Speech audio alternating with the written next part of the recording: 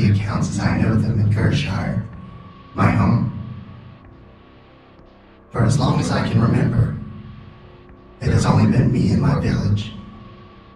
We are only 30 people, and never lose one another, nor bring another into the fold. Just like with the land, we are unable to make life, nor take it.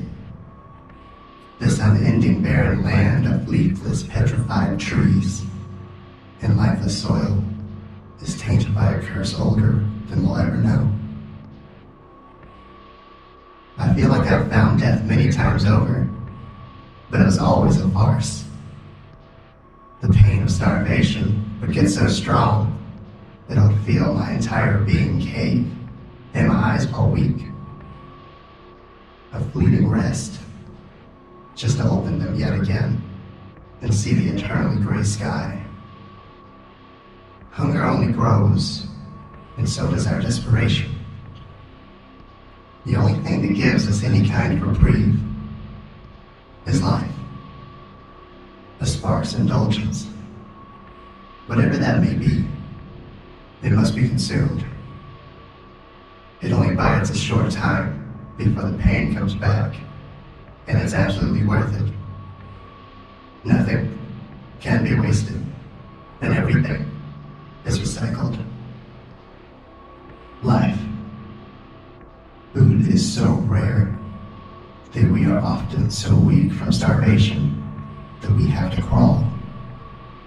We crawl out from our cold stone brick huts into the fog to find relief. We hunt together. We always have. We go out in search of food for hours on end, but almost never find anything truly worth filling the void of our ravenous hunger. We once found an animal much like us, but the differences were undeniable. It had arms and legs, but it had no claws, no sharp teeth, and most importantly, it seemed scared. Its eyes glistened with life. The same behavior we would see in smaller animals we would find, like rats, crows, and roaches. Scared, like it had something to lose, something very important. Who knows? Maybe it did. It changed nothing for us, or our desire to kill the unbearable pain grinding in the pits of our stomachs. Surely it was the last time we ever encountered anything that would cling so desperately to existence, at least by choice. This animal was our size, 10 times larger than what we would normally find. This blessing called upon the least amount of recycling extremism amongst our village. Everyone could get a fresh taste. This feast was almost ritualistic in the way we savored, but as always, wasted nothing. We stuck our long, thin things in, drained from its body from every available vein. The wrist, the neck, inner thighs, genitals, and the anus. We drained it of all its fluids before tearing flesh, muscle, and fat from the bone, gnawing and chewing until only the bones and intestines were left. We were always compelled to clean our plate. We gathered the remains as well as scraping out the blood-soaked earth to begin the recycling process once we got back to the village. When we all made it home, we would relieve ourselves in a cauldron. This was then mixed with the remaining bone marrow and blood-soaked earth before it was all funneled into the salvaged intestines. Each portion, firmly knotted, stretched in path to perfection. Finally, we would feast again. We all pulled one portion each, so everyone had a fair share, even though we could easily eat our weight in such a putrid, pain-relinquishing indulgence. And in only moments, quickly fleeting moments, the pain is back, banishing us out into the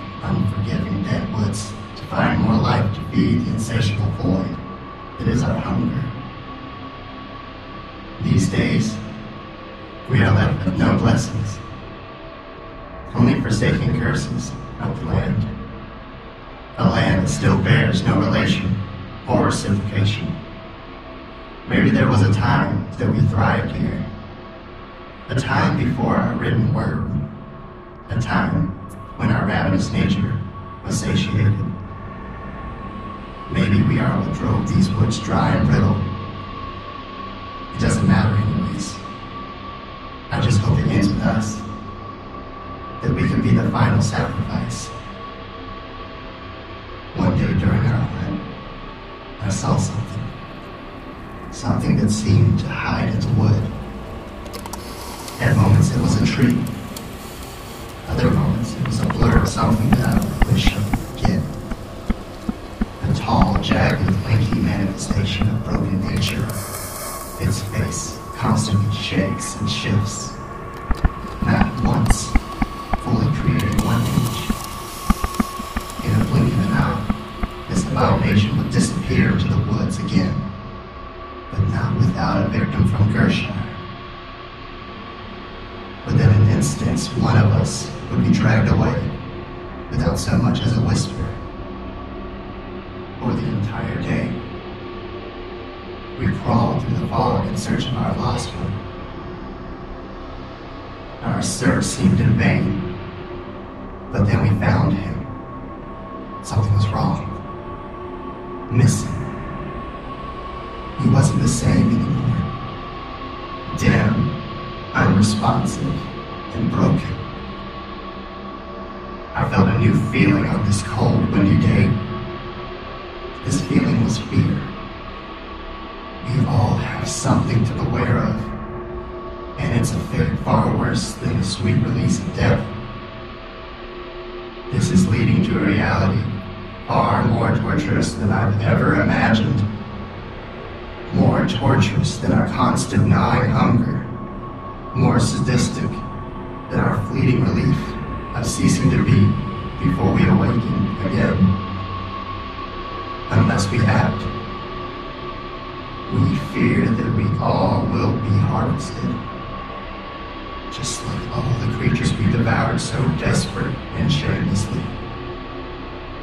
At first we tried to fight it, grinding our claws to the sharpest point, filing our fangs, creating new jaws of war. It was almost exciting, wanting to survive. We thought that we were prepared. We weren't. We never had our fight. No war. Just more suffering. More of us would disappear, then wander back broken, vacant husks. We would rarely see what did this, so rarely that some would find it more reasonable to blame one another, spreading a new course of action. Betrayal. Those that were considered guilty were banished, dragged away by those called family and friends. They were condemned and sent to the petrified forest. Some would actually plead, but it was all in vain. No one was an exception. If they were to return broken, then the trial was to continue, to satisfy our monstrous energy, to leave the rest of us in peace. It was not satisfied, and so it continued. One after the other, the banishment. Sacrifice continued until it was just me and one other from my village. Gershire.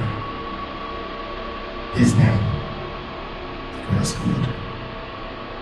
He didn't trust me, and I didn't trust him. We were desperate. There was no trial for us, just primal fear and barbarism. No winner, for we mauled one another with no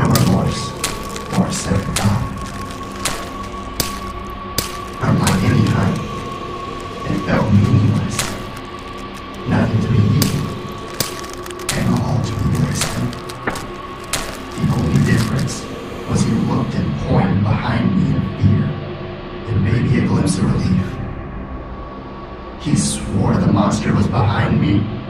I refused to turn around. I refused to listen. I instead jammed my claws into his neck, ripping out his esophagus, and continued to thrash mounds of flesh from his bleeding body until he was a partially hollow torso with his skull loosely attached by his exposed spine. He laid there almost completely motionless, aside from its labored breaths. It would blow out air and gurgle blood. What have I done? You will have to consume life to recover. And that thing wouldn't want him like this. What if... The monster revealed itself from the woods. Its face, a terrible, constantly changing shape, stared down at me. I offered him the gurgling body, pleading for it to take him away. It stood there unmoving, like it expected something. Or maybe it was just watching, as it always has, our spectator. Maybe it never broke us, at least as much as we broke ourselves. Perhaps it was trying to remove the last bit of trauma that plagues this plane. Me being the last tumor to be removed. The monster suddenly grabbed Griswold, and they were gone before I could react. Invisible to me once more, except this time, it was indefinitely. I never saw this tall, stalking creature again. It left me alone in Gershire with all the people that I used to know. Once I realized I was truly alone in this foggy, petrified wasteland, I was overcome by a new sensation that plagued me in a way that crippling, foodless hunger did not compare. I still feel that feeling to this day as I hunt endlessly alone and foodless. A deep, cold feeling overtakes my body, and a shudder creeps up my spine at my revelation. I'm the monster that plagues these lands.